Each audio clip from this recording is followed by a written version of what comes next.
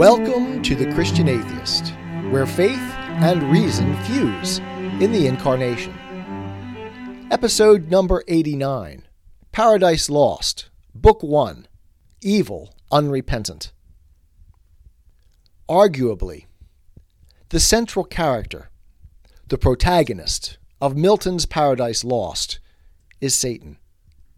He is also, of course, the ultimate antagonist of the Western tradition, evil incarnate, the enemy of good.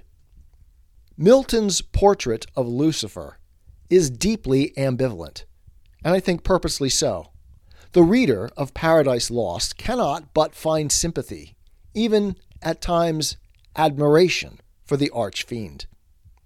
This ambivalence is very modern in flavor, though it is not new. It has always, from before the dawn of time, we might say, been with us. We might also say that, defying historical precedent, it is the distinctive character of our contemporary society today, as exemplified in Disney's Descendants, Broadway's Wicked, and our attachment to the anti-hero. We are, today, reflexively drawn to identify with the opposition, the antithesis, the victim. We no longer side with the good. Rather, we practice a hermeneutic of suspicion toward goodness, substituting the negative virtue of exposing and opposing oppression to any positive notion of goodness. In practice, we empty morality of positive content, for ethical value lies in the consequences of our actions, never in the actions themselves. We have, that is, deeply imbibed a moral relativism, an ethics of the ends justify the means, a profound skepticism toward value itself. This attitude is founded in the denial of objective value, or alternatively, an embrace of value's subjectivity, as we saw a few weeks ago in C.S. Lewis's essay, The Poison of Subjectivism. There is, on this view, no good in itself, only a good for me, for a subject. And the only way to decide between these subjective goods, when there is disagreement, is power. These ideas pervade Paradise Lost in the character of Satan, who, aspiring to set himself in glory above his peers, trusted to have equaled the Most High. The ambivalence results from hidden contradiction and the simultaneous embrace of two fundamentally opposed value systems.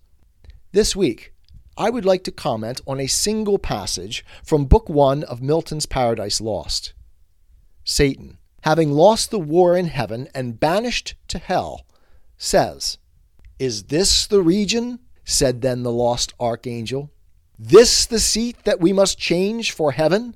This mournful gloom for that celestial light? Be it so, since he who now is sovereign can dispose and bid what shall be right. Whom reason hath equaled, force hath made supreme above his equals. Farewell, happy fields where joy forever dwells. Hail, horrors! Hail, infernal world, and thou profoundest hell, receive thy new possessor, one who brings a mind, not to be changed by place or time. The mind is its own place, and in itself can make a heaven of hell, a hell of heaven. What matter where, if I be still the same, and what I should be, all but less than he whom thunder hath made greater? Here at least we shall be free. Here we may reign secure, and in my choice, to reign is worth ambition though in hell. Better to reign in hell than serve in heaven. Throughout Paradise Lost, Satan is a figure of profound ambiguity, and he evokes equally profound ambivalence in us. Regretting heaven's loss, he embraces hell's gain. Evil is rational, even hyper-rational. This is a central theme for Milton. It is also fundamentally self-deceptive, as only rational creatures can be. Its central characteristic is denial of the real, as we will see clearly here in the character of the lost archangel. This stunning passage presents a wealth of insight into not only the nature of evil, but of our contemporary world's pathological reasoning processes. Satan proclaims acceptance of his change of place. Be it so, and thus blunts, in his mind, the involuntary necessity of his punishment with choice. By freely embracing this necessity, he makes it his own, his self-willed possession. There is something noble in this. However, in the same breath, he denies his self-will, his responsibility for rebellion. Quote, "He who now is sovereign can dispose and bid what shall be right."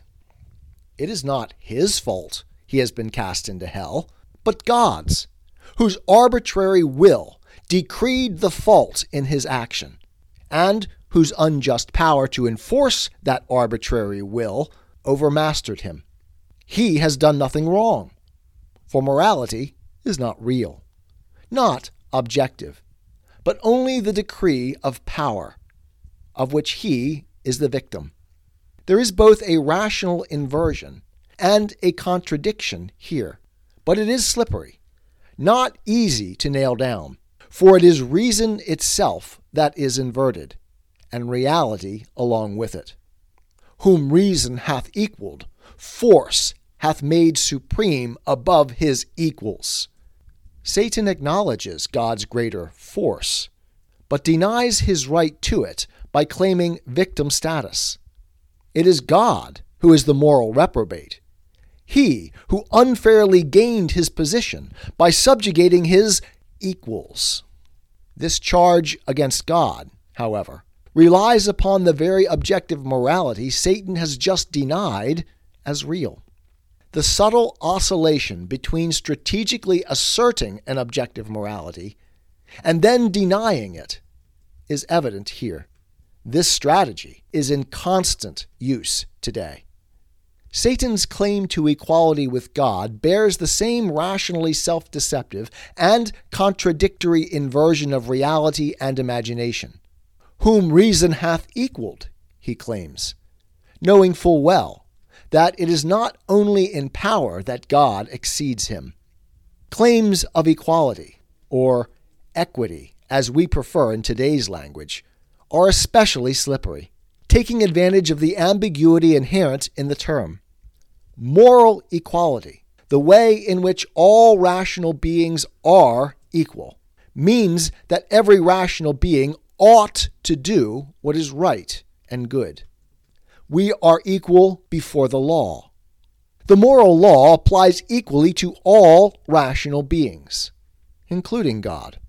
It is precisely this rational ought that Satan denies, however, by asserting arbitrary power as the basis for morality. The only true sense in which Satan is rationally God's equal, as he here claims, is the one sense he denies. But he relies on the ambiguity in equality to work in his favor. God is not being fair and inclusive. Equality with God on any other footing is illusory and exists only in the mind of the rational imagination.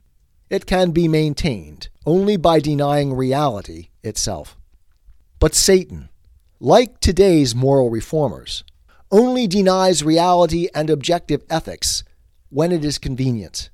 God holds the highest position, which Satan desires, and herein lies the rub.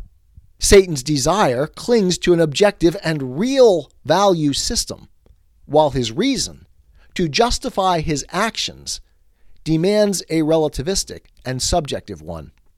His actions are predicated on God's position as objectively more valuable than his own. He wants God's position because it is more valuable. In this way, he embraces both reality and objective value. To justify his revolt, however, he denies objective value and whatever realities he finds inconvenient to his ends. The explanation for this elaborate self-deception, this constant oscillation between subjective and objective dispositions, is found here. Farewell, happy fields, where joy forever dwells. Hail horrors, hail infernal world, and thou profoundest hell receive thy new possessor, one who brings a mind not to be changed by place or time. The mind is its own place, and in itself can make a heaven of hell, a hell of heaven. We limited rational beings are, by our very constitution, in constant pursuit of value. It is our adventure. As such, we are to give ourselves over to the ongoing perfection of our minds, the transformation Paul speaks of in Romans 12. It is to the real, the true, and the beautiful that we are to be conformed. The refusal of change to our minds by place or time is here properly claimed by Satan himself. It is the holding on to the self that excludes that transformation. It is the rejection of objective reality in favor of subjectivity. The words are important. The mind is its own place. It is a substitute for reality. It is where we are gods. It is also where God will not go. He will not compel our will. It is also where we can live in deception, as the architects of our own prison. Satan can indeed make a hell of heaven, but the realities of hell will remain the fiery torments of his imagined heaven. What matter where, if I be still the same? Indeed, Satan's hell began long before his expulsion from heaven. It was his own self-will that separated him from God and began the hell in his mind, his own place. His self-deception, his rationalization keeps him from understanding that in holding on to his own place, he has given up all real value. Here at least we shall be free. Here we may reign secure, and in my choice to reign is worth ambition, though in hell. Better to reign in hell than serve in heaven. So long as we seek to make our reality, rather than be subject to reality, to God, we too will continue to forge our own chains. I am a Christian, with the searching and skeptical mind of an atheist. I don't want to believe anything that isn't true. I know both sides of the looking glass, and I know them with open eyes. I choose Christ's side. I invite you to join me from wherever you stand before the looking glass. That's this week's episode. Thanks for listening. And remember, you can have your religious cake and eat it too. You can have reason, respect for science, a 21st century worldview, and be a Christian.